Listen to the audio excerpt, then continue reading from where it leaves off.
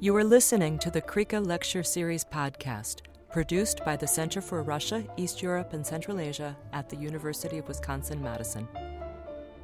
This and other Krika podcasts are available on SoundCloud and iTunes. For more information about Krika's lecture series and public events, visit our website at krika.wisc.edu.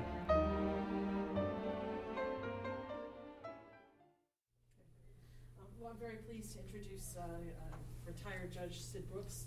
I know him because of his work not in bankruptcy, but in Russia. Our paths have crossed a number of times, but he's had a life as a bankruptcy judge for 28 years, and before that worked as a lawyer for many years, but has spent a lot of time going back and forth between Russia, working with judges, helping them to see that judges potentially can be independent. I don't think we're quite there yet in Russia, but he's going to tell us a little bit about some of his experiences. So.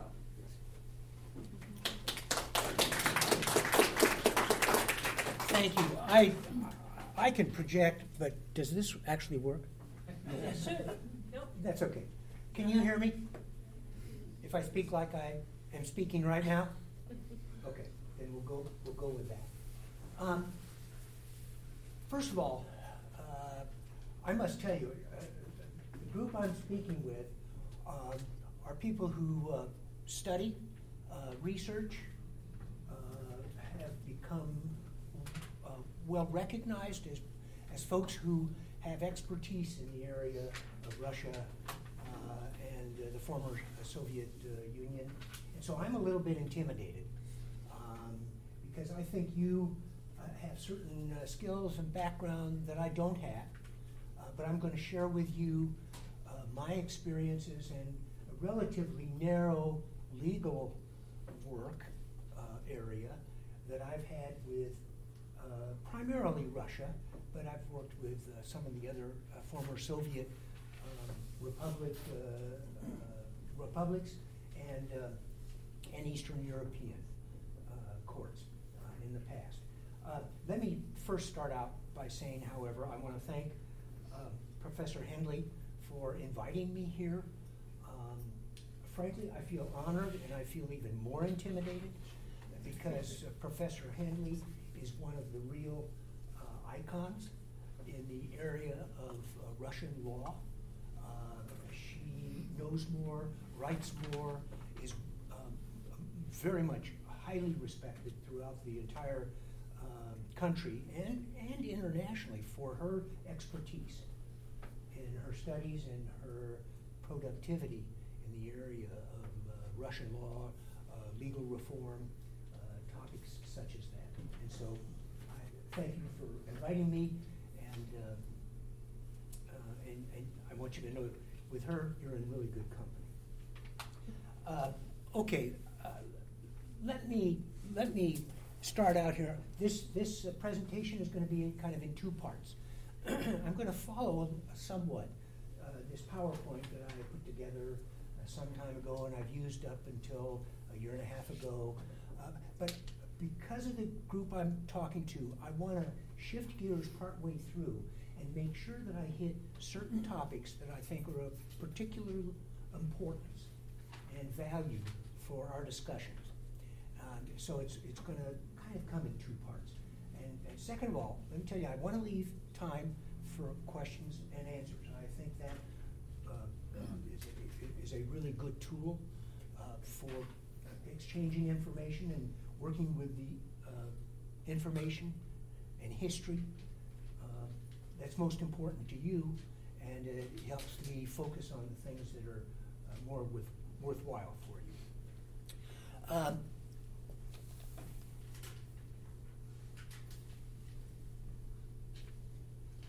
We're going to talk about my narrow view as a federal bankruptcy judge who started working in Russia in 1991, a landmark period of time when things started changing in a dramatic and rapid fashion and in a significant and substantive manner.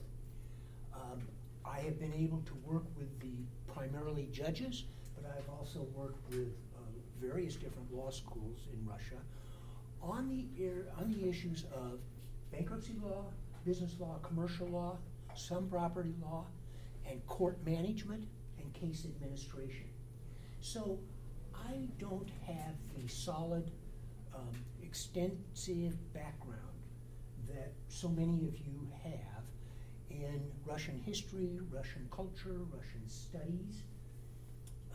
But I've managed to pick some up over the years, and so I can somewhat blend it. But I want you to realize I'm giving you my personal story, and as I was able to observe it and be part of, but I invite other views, and I also invite questions. If you are just bursting with a question on a topic that I happen to be discussing, then burst and go ahead and ask the question, and we'll deal with it. But I do hope to save time for the end so we can have more discussion. Okay. When I first went over there, it was still effectively the Soviet Union. As you well know, there was that transition period, a period of great chaos, a period of great uncertainty. The country arguably was falling apart. Certainly the government was in transition, and it was a time of tremendous turmoil.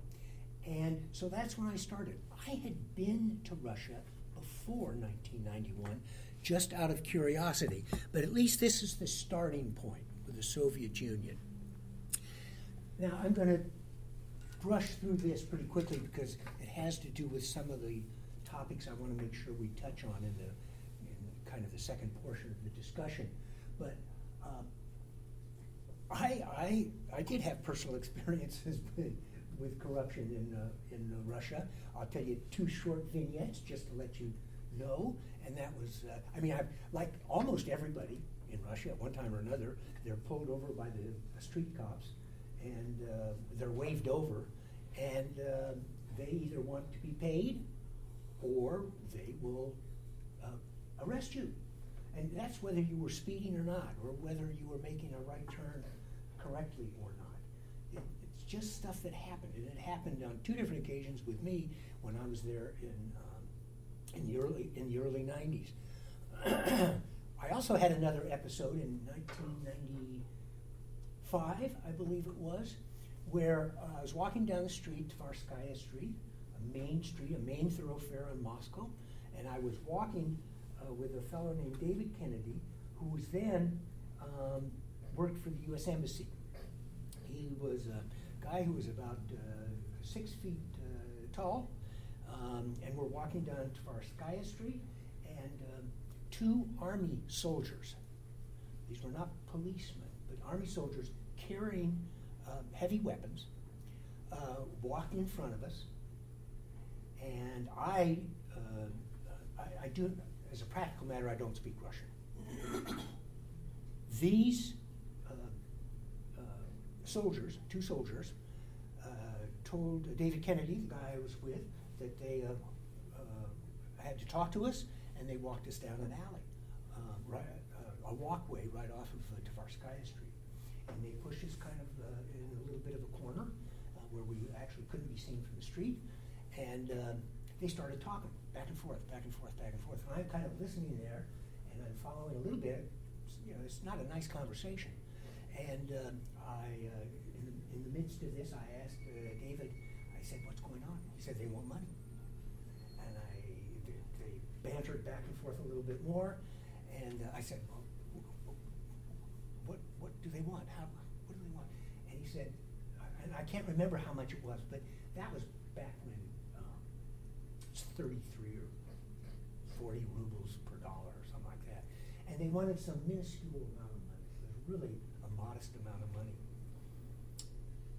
And as this is going back and forth, and it lasts 4 or 5 minutes, I told David, I said, look, David, I'll pay this, okay? It's let's call it $5 or something like that. I said, I'll pay, David. He says, no. He kind of brushed me aside. And they continued to go back and forth. David pulled out his phone, and he did have a cell phone back then when they were first coming out. And the minute he pulled that out, they walked away. What he was going to do and what he told me he had told them is he's going to call the embassy. And the gig is up. So I asked him afterwards, I said, why didn't you just pay him the $5? And he said, look at me, Sid. I'm 6'6". I'm a black man. I'm the only 6'6" black man in Moscow.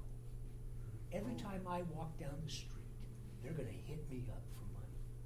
And I can't handle that. And so it was just an example of how rampant and how street level some of the corruption was. And I'm sure you've always all heard various different stories about stuff like that. Anyhow, my background is primarily working with the judges of the Supreme Commercial Court, the Supreme Arbitrage Court.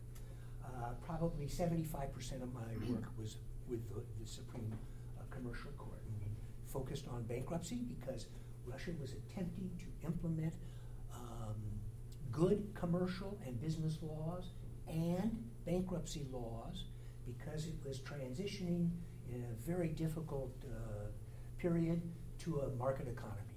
And in fact, Professor Henley could speak probably much better than I can the kind of trials and tribulations the Russians had to go through and are going through still, actually, trying to implement the features, the instruments of an effective, competitive market economy. And so I worked with them, but I also worked with various different law schools, primarily Moscow State University, Lomonosov Law School there. And so that's my framework. That's the prism with which I have been able to see what has gone on over the course of the years. I'm going to skip on corruption in Russia, history and context. I think you all know Russia has a long and colorful history of corruption and the fact that it is more prevalent than a market economy should have. It's intrinsic in much of the economic culture that has predominated Russia, and arguably Russia has had a level of corruption for not just generations, but for many hundreds of years.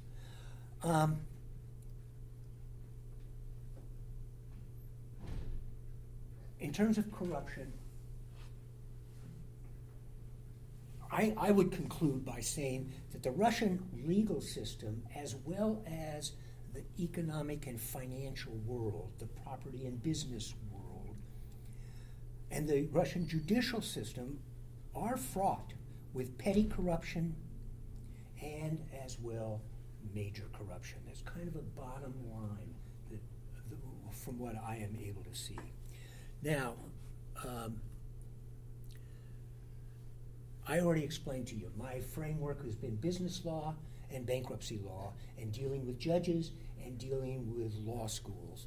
Although I must tell you, I did deal with a good number of attorneys and attorney organizations in Russia. Before 1991, I went to Russia out of just curiosity. I was kind of a history geek or something like that, and I simply went to Russia out of curiosity to see how it functioned. I learned a whole lot in the 70s and mid-80s before Gorbachev, and it was a tough world. And I'm sure some of you can talk much better and much more knowledgeable about it than I had. But I had really interesting personal experiences that illustrated what the Soviet Russia was. I was a judge for 28 years, from 1988 to 2016. I won't get into that, but again, I say that just so it gives you the framework from which I am looking at things.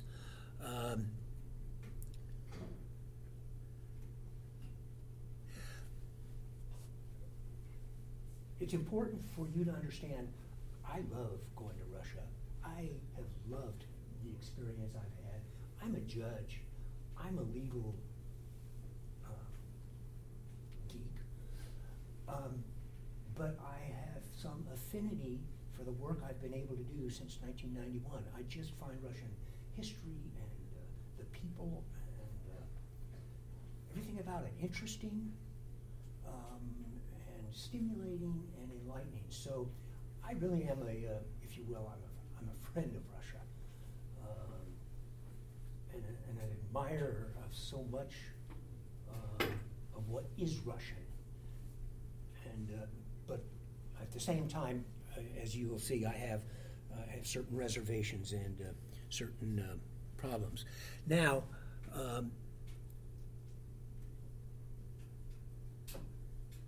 my work, I'm going through this fairly quickly and directly so I can get to some of the other stuff. My work, in the early 1990s, the U.S. government started working very hard and devoting enormous amounts of resources to trying to work with Russia as it was to be transitioning from a market economy to a market economy from a state-controlled, central-controlled economy. They were sending over lots of different people to interact with various different professionals, people who knew about governance, people who knew about journalism, people who knew about the business world and how to build entrepreneurship, how to build then newspapers, but how to do things in a way that was more attuned to Western practices and procedures.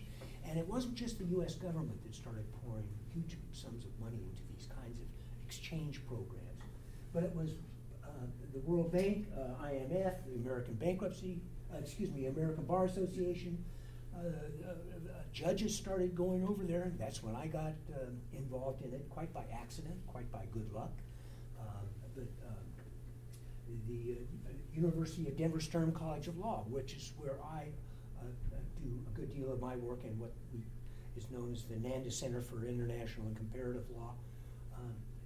There's just America and American NGOs and international organizations started working with Russia and Russians in a serious and extended, substantive way to try and deal with them as they transitioned into a more Western-oriented market and democratic governance, which is what, at the time,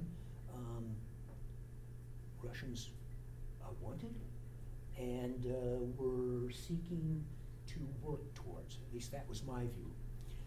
And that occurred very much through the 90s and into the beginning of the 2000s. But it should be understood that there were lots of efforts, good faith efforts, to work with Russia as it became more increasingly more open and more accepting and more accommodating of the Western economic model, the Western legal models, Western educational models, and there was a great deal of exchange on many different levels.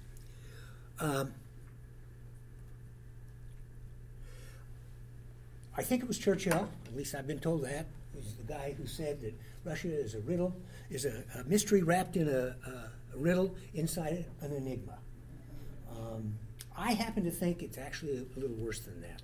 I think it's Russia is inconsistencies wrapped in contradictions inside a paradox. It's very difficult to understand Russia. To this day, I don't pretend to understand Russia. I love it, but I don't necessarily understand it. And so many of my Russian friends, they're not sure they understand it either. But it is what it is, and we all have to work with it as it is. I made my first trip there to the Russian Law Academy I would describe it to you at some length, but I'm not going to because there are other more important topics to talk about. But I can tell you the Russian Law Academy, which was the academy for teaching judges, training judges, was a big building with, in 1991, with broken windows, with toilets that didn't work, with beds that were hard, that were very cold at night. It wasn't what you would expect from a training facility for a group of professionals so important to the Russian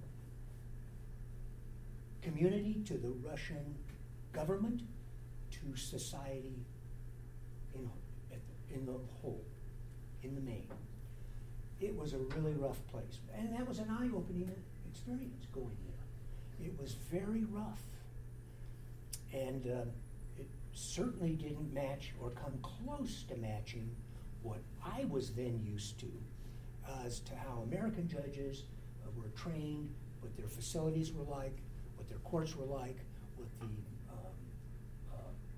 professional ambiance or professional aura was within which they were to work. And when I went over there, I might add, excuse me.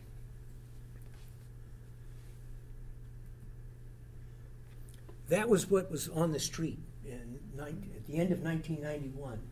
And those are some federal judges there, and a fellow from an organization called Open World over there. These are all federal judges, and this just happened to be a lady that was standing in the middle of the picture, a babushka. And so I thought, what a wonderful opportunity to sneak a picture in there of her. And so that's what things were like. When we went over there, there was still great angst, tension, uncertainty, confusion. 1991 was a rough year, and it was rougher shortly thereafter. But that was. So Sid, when you were at this at the Law Academy there, I assume people asked you what you thought of the facilities? Yes. Let me get to another picture there. That's another picture of what was on the streets. Yeah. It was just quite a place. And you notice those are barricades that they used in World War II. Yeah. They brought those out in order to keep people under wraps. And this is the Russian Law Academy that we visited. This was the director of the academy. Really a good guy. And this was a room that had about 125 Russian judges. And they were meeting, and this was the first meeting they'd ever had with American judges. And again, I won't go into the details, but for me, it was a passion drama. It was powerful.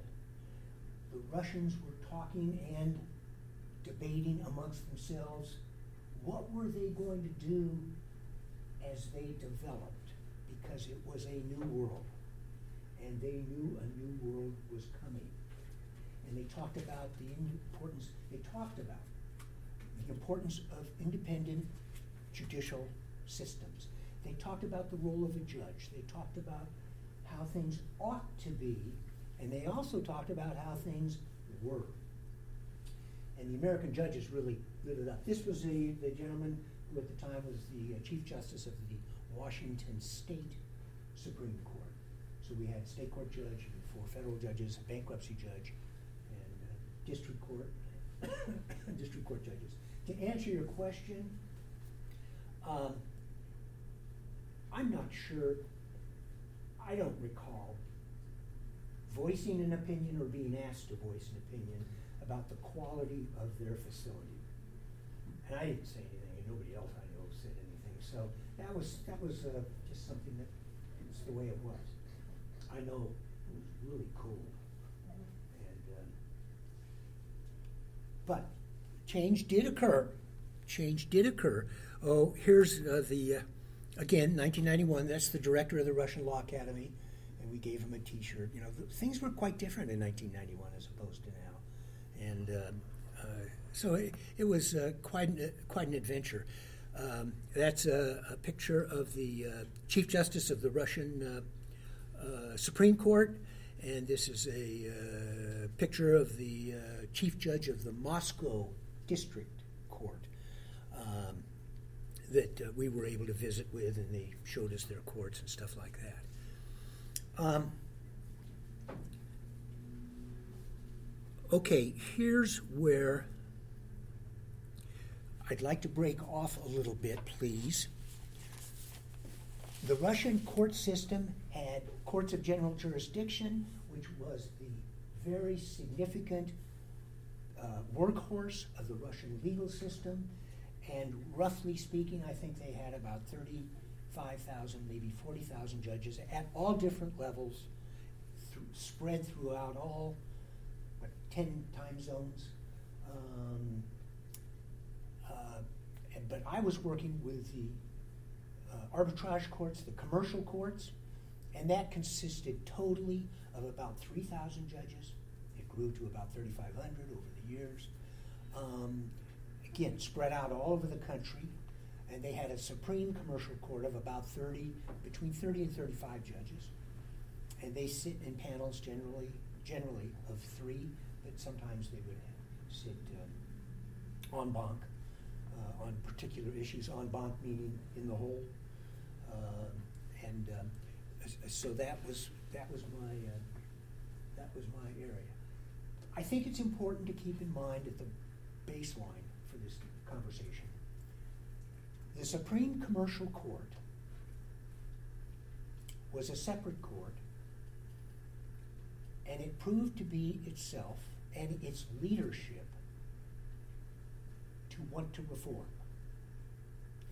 To want to reform to become an independent court, a court that would be transparent, a court that would be professional, a court that would be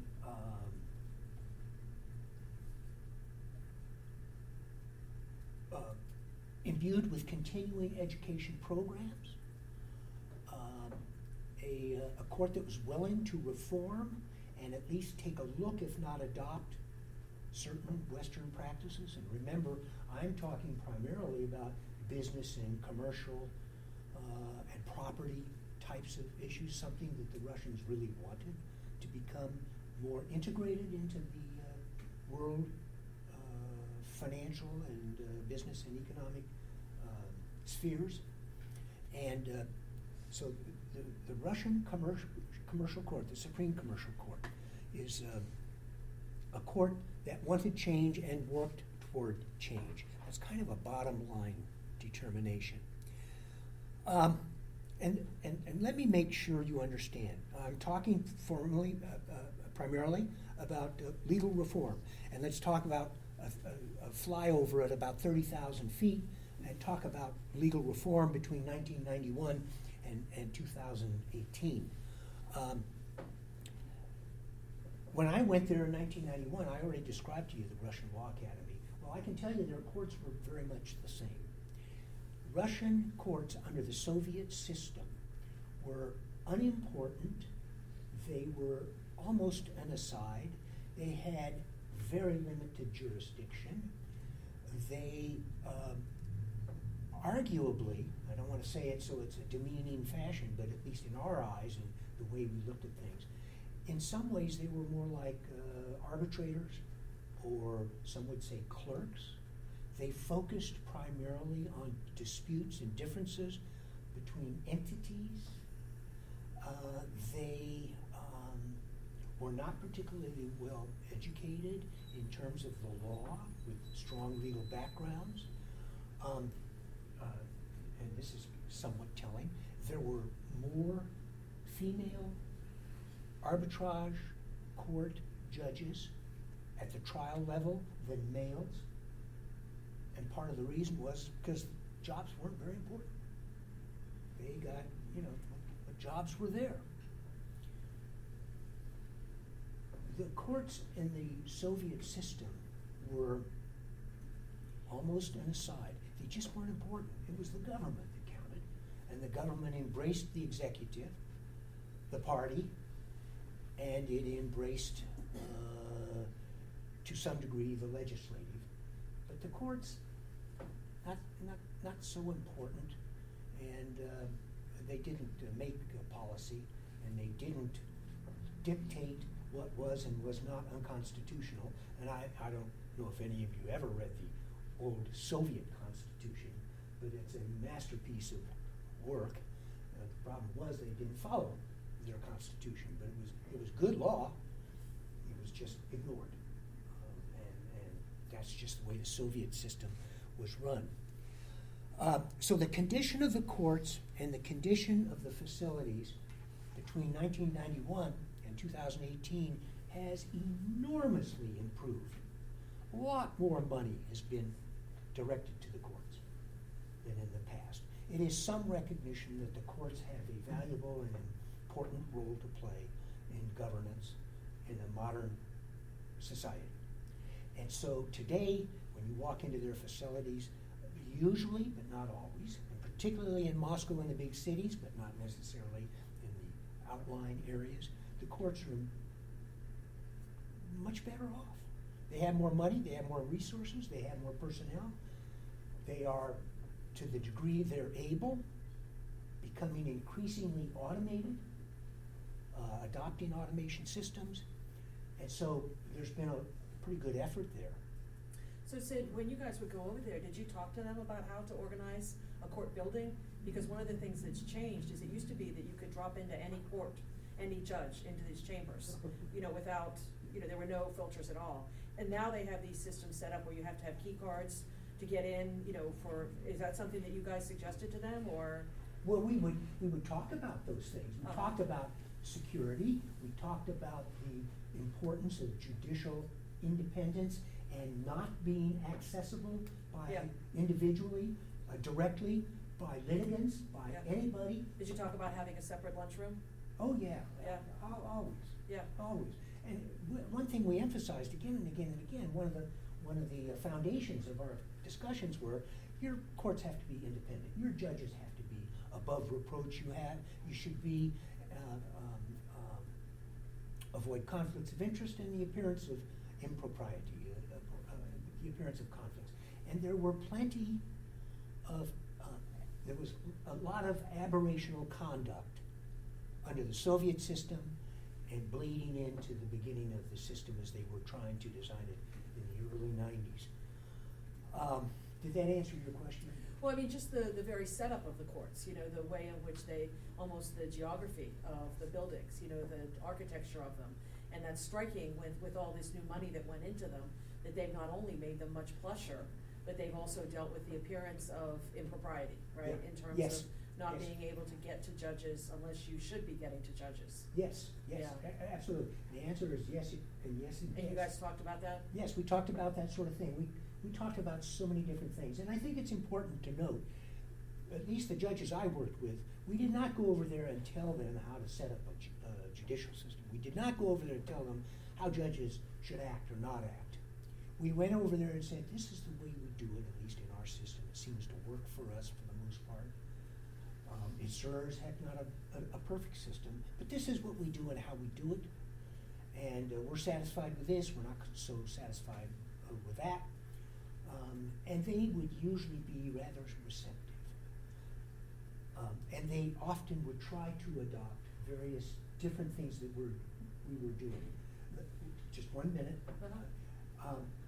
Having said that, I think or at least for those of you who have been through Russia, Russians are very independent in their own way. They want to do it in the manner they think is best. And I can tell you my own personal experience, starting over in 1991 and 1992, we worked on drafting a new bankruptcy law. And I worked with Vasily Vitriansky, who was the vice chairman of the Supreme Commercial Court, and others. And we would throw ideas at him, and we would debate. We did this for quite some time, actually. And they passed a law in 1992, the first bankruptcy law. ever. And when I saw the final product, I could hardly stand up. It just didn't make sense. But they thought it made sense. They were going to craft something together that fit Russia, and regardless of what the Americans or the Japanese or the Brits or the Canadians would say, they were going to do it their way. And they produced a law that was totally unworkable. But it was a Russian law built on us. They were able to build it with the bricks given to them and were shared with them by Western legal experts. Yes, sir. So Oh, I'm sorry. wondering, you talked about the IMF, and I know that there have been a lot of criticisms of the IMF, like the restrictions that they put on people when they lend them money. Uh-huh. So do you know offhand, like, what they were required to do in order to receive that money, and how they might have done it differently if they hadn't? Well, I can't speak personally from the IMF's experience. I was simply sent over there periodically to work with them with no strings attached.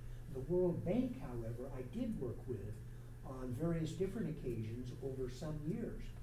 And the World Bank did the same thing.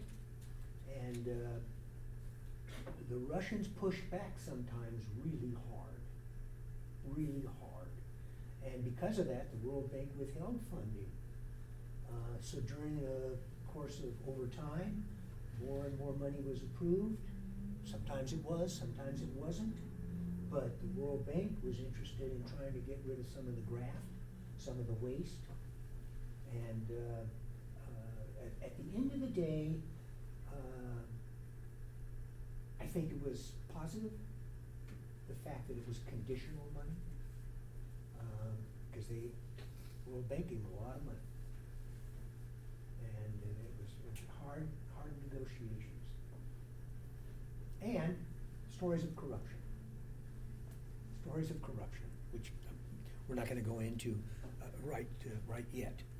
The role and status of judges. I already told you what the role and status. Wait, so before you do that, can you go back to the bankruptcy law? Because you had this 92 law that didn't work. Sure. And then they had a 98, 99 law that they passed that did grease the skids, and then you had huge numbers of bankruptcies. Were you guys working with them through that whole period? Yes. And you were talking, I mean, because there was this period where everybody was bartering because you really couldn't bank, nobody, there was not the law was on the books, but it didn't work. And so. That's right. And were the judges realize what was going on in factories and? Well, the 1992 law was really not for individuals. No, I'm talking about factories. I'm talking Yeah, about it was entities. not a consumer bankruptcy Yeah, law. we didn't have that you know, until recently. Until Yeah. very recently, 4 years ago. Yes, they were constantly recognizing that the system wasn't working. People were filing too late in the process, so they couldn't save any businesses. Or there was a lot of fraud, there was a lot of hidden assets, there was a lot of games playing as the bankruptcy law was being implemented. One of the games that was being played, and it's not a game at all, is where a creditor or a crook or an entity that was out to satisfy its own needs and desires would file a bankruptcy case against a smaller business or a business and use the bankruptcy court to take the business over. And it discredited the entire bankruptcy system. And what you said is absolutely correct. They kept recognizing this system isn't working the way it's supposed to work. And so they had, I think they had a 1995 revision as well, 1998 revision. And they have finally refined it. So at least it's a system that, one, isn't as easily abused, and two, is being administered by people that are more skillful and experienced and educated in the law and in bankruptcy law, particularly. And it's a much improved product. And to some degree, it matches some of the other systems, the bankruptcy systems. They've had the same problems, by the way, in most every area of the law, where they draft some stuff, they tinker with it, they revise it, and they tinker with it some more, and they revise it, and it eventually comes out so it's can be very sensible and can be very workable if it's implemented in the manner in which you would hope it would be implemented. And we'll try and talk about that just a little bit. Resources. I already mentioned to you the resources. Vast amounts of resources. And the status of judges has improved immensely. The quarters that judges now have, their courtrooms, their chambers, their income, significant because that helps try to deter graft and buying off judges. And so they've significantly increased the wages of the judges, who were getting wages that arguably clerks only got under the Soviet system. So that's a grand change. And their status is bigger and better and higher. So it's a more attractive and prestigious position to have than before. Did you have another question? Oh, I have endless questions, but go on. Okay. Okay. Jury trials. Now, at one time back in the mid-90s, they started talking about implementing jury trials. And it's kind of been like a wave where they try to implement it and then they decide, it's too much trouble, or it's too expensive, or it gets in the way of what we want to do. And so off and on there's been implementation of jury trials and not. When I was back and had conversations with two attorneys who I have great respect for, they told me that jury trials were being implemented increasingly. And so that's my understanding. I don't know that to be a fact. That working with juries can be pretty tough and complicated and administratively tricky.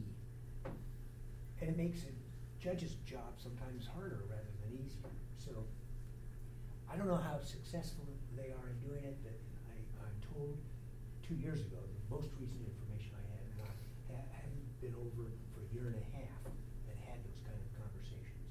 So, yes? Yes, so with the jury trials, did they implement them for specific type of cases? Yes. Or for specific kinds of cases, and particularly for significant criminal cases, which I think, by the way, they've modified since they implemented it, and for some civil cases. And I can't tell you today what the dividing line is, what cases get tried by juries and which don't. But I do know there have been many judges that are interested in seeing how they work. By the way, during this whole time of the 90s and early 2000s, there were American professionals going over to Russia and spending time, like Professor Hedling, and there were Russian judges coming over here, and I mean a pretty good number of them, hundreds of them. And they'd spend a week or 2 weeks, maybe even 3 weeks, and they'd go and spend time with the court in Atlanta, and then spend time in Washington, D.C., and then maybe a third city. The idea is to let them observe the American legal system and talk with other judges and talk with attorneys on how our system functions, what's to like about it, what's not to like about it. So there's just a lot going on back and forth, a lot of interaction. So did you have those kind of judges come to your court? Oh, yeah. Yeah? In And what fact, would the you do Chief with them? Justice, in fact, I have a picture that I'll come to in a little bit. The Chief Justice of the Supreme Commercial Court came to Denver and spent a week with us. And we had roundtable discussions with our judges, with some attorneys, with bankruptcy trustees, and with the Chief Justice and some of their Supreme Court justices. And so they really got exposed to stuff in a serious way, and they took it seriously. They were very interested, they were very engaged. Transcribing of hearings. That was never done. Transcription, that was ridiculous. No reason to keep a record of what goes on in court, certainly under the Soviet system. But there is both the practice and the reality of preparing transcriptions of hearings in court. Now, it's a somewhat slow process because it can be expensive and can be a bit complicating for trials and stuff like that. But transcription and having histories, verbatim histories of trials, is something that is being rolled out over time, and especially because automation systems are so much better than what they used to be. And so what I'm trying to tell you is between 1991 and 2018, vast changes in how the courts were built, operated, and how they treated people. Public access. The courts really weren't, if you will, open to the public. The public wasn't really invited to appear. The process of giving notice, advance notice, to people who were litigating was really somewhat haphazard. Often it was just by publication. And we talked about the importance of due process, having notice. I mean, that's critical. You can't have a functioning judicial system without having parties knowing what's going on, having advance notice when hearings are to be held and when things are due. And so that's another thing that we emphasized greatly. And of course, the concept of due process is so fundamental to a system that we think it works well. And so we would constantly talk about that as a feature. Publication of opinions. You know, they didn't used to really publish opinions at all. They'd write them out in a book, and I literally saw courts where they had the history or the record of court decisions put into binders that were sewn instead of having a binding system. They're still sewn. Yeah. Now, I haven't seen any as of late, Still but sewn. that's how basic the system was, and evidently is in some places. Certainly not in Moscow or St. Petersburg or the big cities that I'm aware of. They're still sewing. Are they sewing in Moscow? They're sewing in Moscow. I haven't. Okay. Thank you. And I asked the professor to correct me every time she heard me say something that she thought was inaccurate. And they don't understand why we don't sew. Why we don't sew? Yeah, because the whole idea is that then you know it's part of the record. It's very hard to get it out then, right? So it's an anti-corruption measure. Whereas if you just had a binder clip, you could very easily take it out and put something else in. Okay. But if it's sewn in, then it's harder to monkey around with it. Okay. And that illustrates something that I think is really kind of important. And we, Professor Headley and I had this conversation before. You know, you can change all the laws in the world. You can write good laws. You can develop statutory language that is precise and clear. But if you don't change the legal culture and change legal practices, you're not going to make much progress. So it's not just changing laws. It's not just changing statutes. It's not just having a legislature that puts out the good language. To change things in a deep and abiding way, you got to change the culture. And the Russian legal culture is not one steeped in what we at least think are good procedures, good practices, embodying transparency, embodying fair balance and very objective judges and accountability. So that's just something that is what it is. They now publish opinions, and they publish minority opinions. So, like in our Supreme Court, if you have a 5-4 decision, or if you have a 8-1 decision, you get a minority opinion typically. So you at least know what the other side, the losing side, was arguing. And, you know, every once in a while the losing side ends up being the right side, and it may take 20 years or it may take 100 years. But sometimes the losing side ultimately prevails because that's the, society develops and grows, hopefully improves. sometimes not necessarily. But they publish opinions. Automation, now, a lot of money has gone into automation. Professor Headley is obviously right. There's still some backwater places in Moscow and outside of Moscow, and I certainly would understand it in the countryside or the larger districts. But I know they take great pride in having automated systems, and so they have devoted a lot of money. I don't know how much the World Bank has given them, but a bunch of money, tons of money, and it's gone towards judicial reform.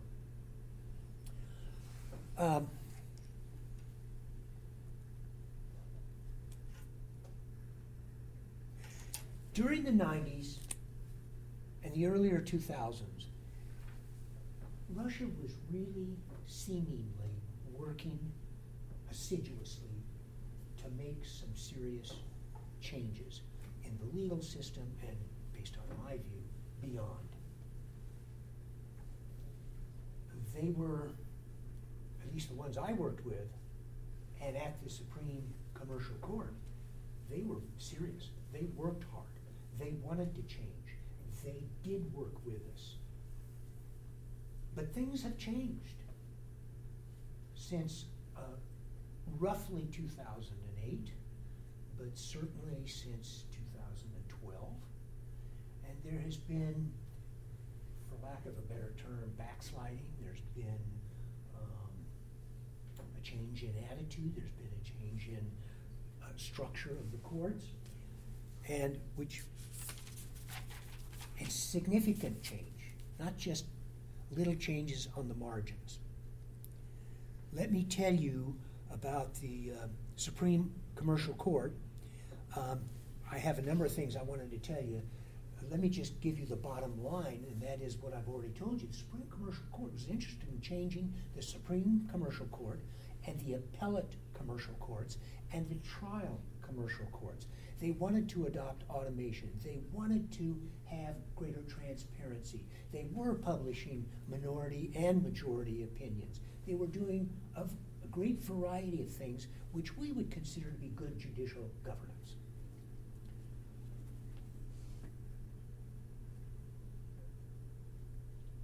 They had an international orientation. They were exchanging and interacting with foreign legal professionals on a significant basis. They were very different from the courts of general jurisdiction in important ways. The courts of general jurisdiction were not nearly as engaged in the process of reform.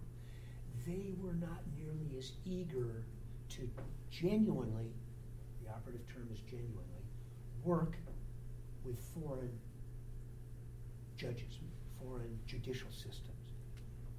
They were really quite a great deal more satisfied with the systems they had in place and the philosophy and judicial culture that they had in place.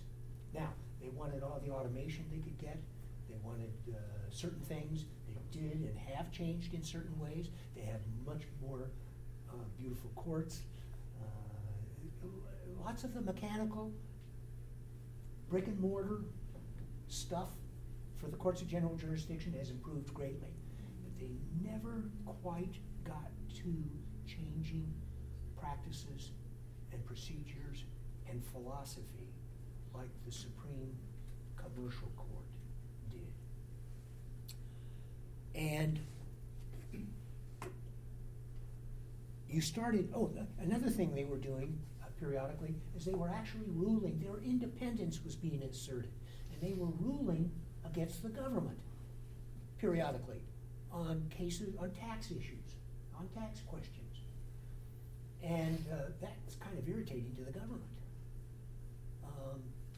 But they were acting increasingly judicial, more and more transparent,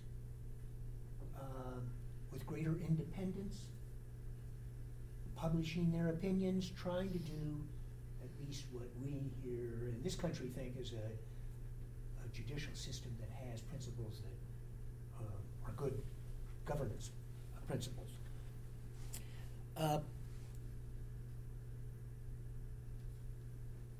clash with the government.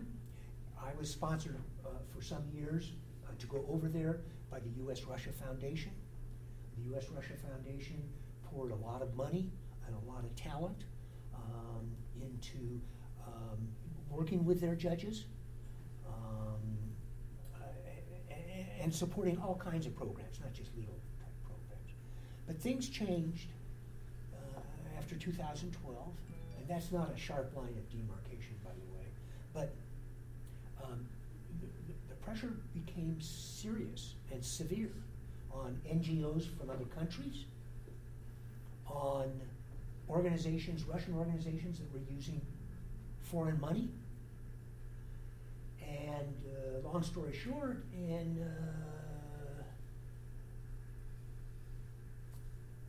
August of 2015, after a several-year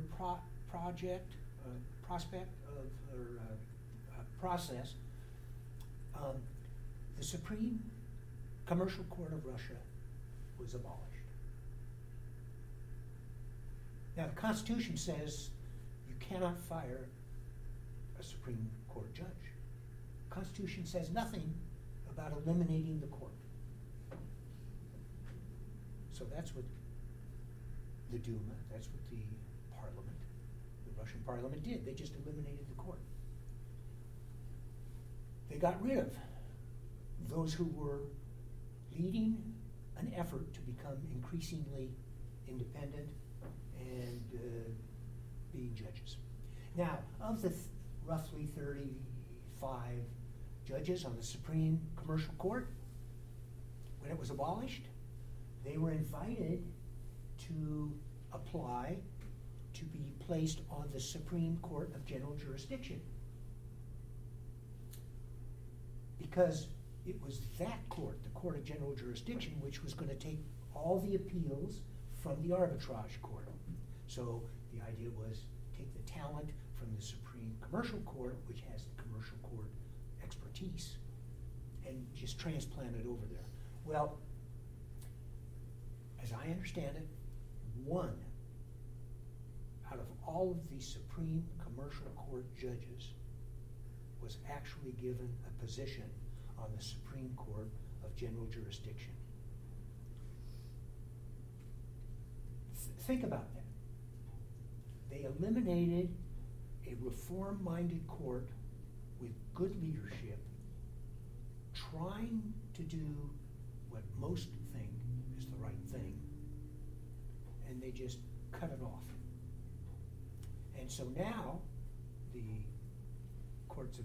Supreme Court of General Jurisdiction handles all appeals.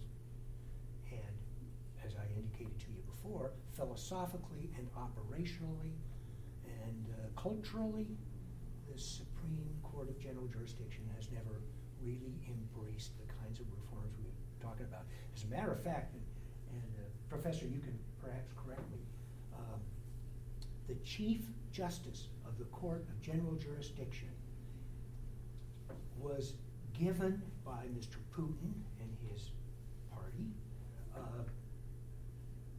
They changed the Constitution to give him life tenure. Why? Well, because he was a good guy as far as the party was concerned, as far as Mr. Putin was concerned. So they gave him life tenure. Is he still alive?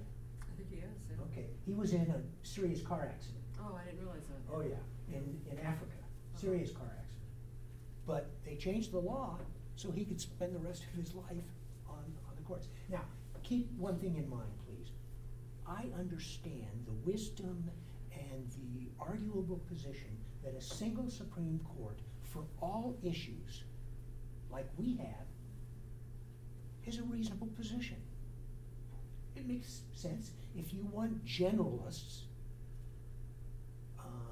having the final say on all judicial questions and disputes, fine, that's arguable, and we do it, and we seem to think it works well for us. And bankruptcy opinions go through several layers and then end up in the U.S. Supreme Court. So I understand that. But I guarantee you there's not a Russian I know in the legal community, and it's a pretty good number of people, in the law schools, among faculty, among judges who think that that was a policy that was put into effect because it's a good policy. It was a policy that was put into effect to eliminate the reformers in the judicial community. And I can't tell you the number of conversations I had with what a powerful move that was by the administration, getting rid of the Supreme Commercial Court. Everybody recognized what it was, and it certainly sent a message everywhere and down the line. Don't get ahead of the government when it comes to reform, and the government will set the pace and the tone for reform. That in and of itself, using government power to eliminate a institution that is otherwise functioning pretty darn well, that goes to the very heart or the very definition of corruption. It's government corruption. And to me, that says so much. And to the professionals I've worked with over the years, they're unanimous in understanding. And among the attorneys I know who practice in Moscow, both American as well as Russian attorneys, everybody knew what was going on. And it sent a message everywhere. Okay.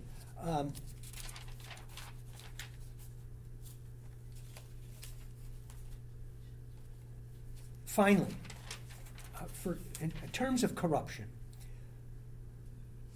there's petty corruption, of course, the kinds of things I told you about, and there's major corruption.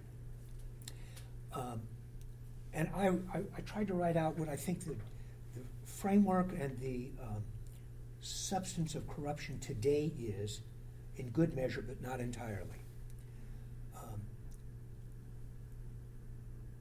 When the interests, power, or authority of the Russian government are affected or are to be impacted, then the courts and the judicial system are subject to the pressures, influence, and interference which will override the independence of the judiciary.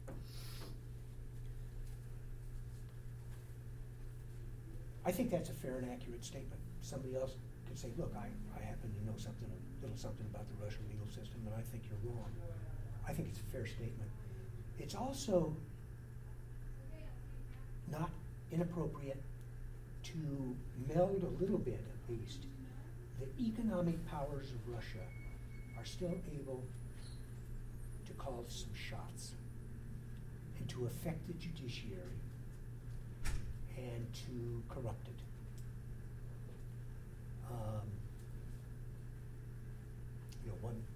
One example is the story of Yukos, the oil company, but that started some years ago, and that really evolved out of political struggle. But it's the government not tolerating competition or simply choosing to exert its authority. And when it chooses to exert its authority, it will prevail. I think that's kind of a bottom line. Is there otherwise fairness in the arbitrage courts? Yeah, on your regular run-of-the-mill vanilla cases, I think the judges there are probably trying to do a good job.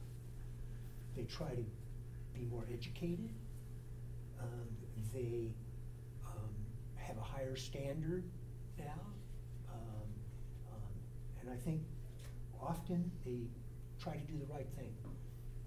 Unfortunately, there's still, however, a measure of corruption, high and low, in Russia.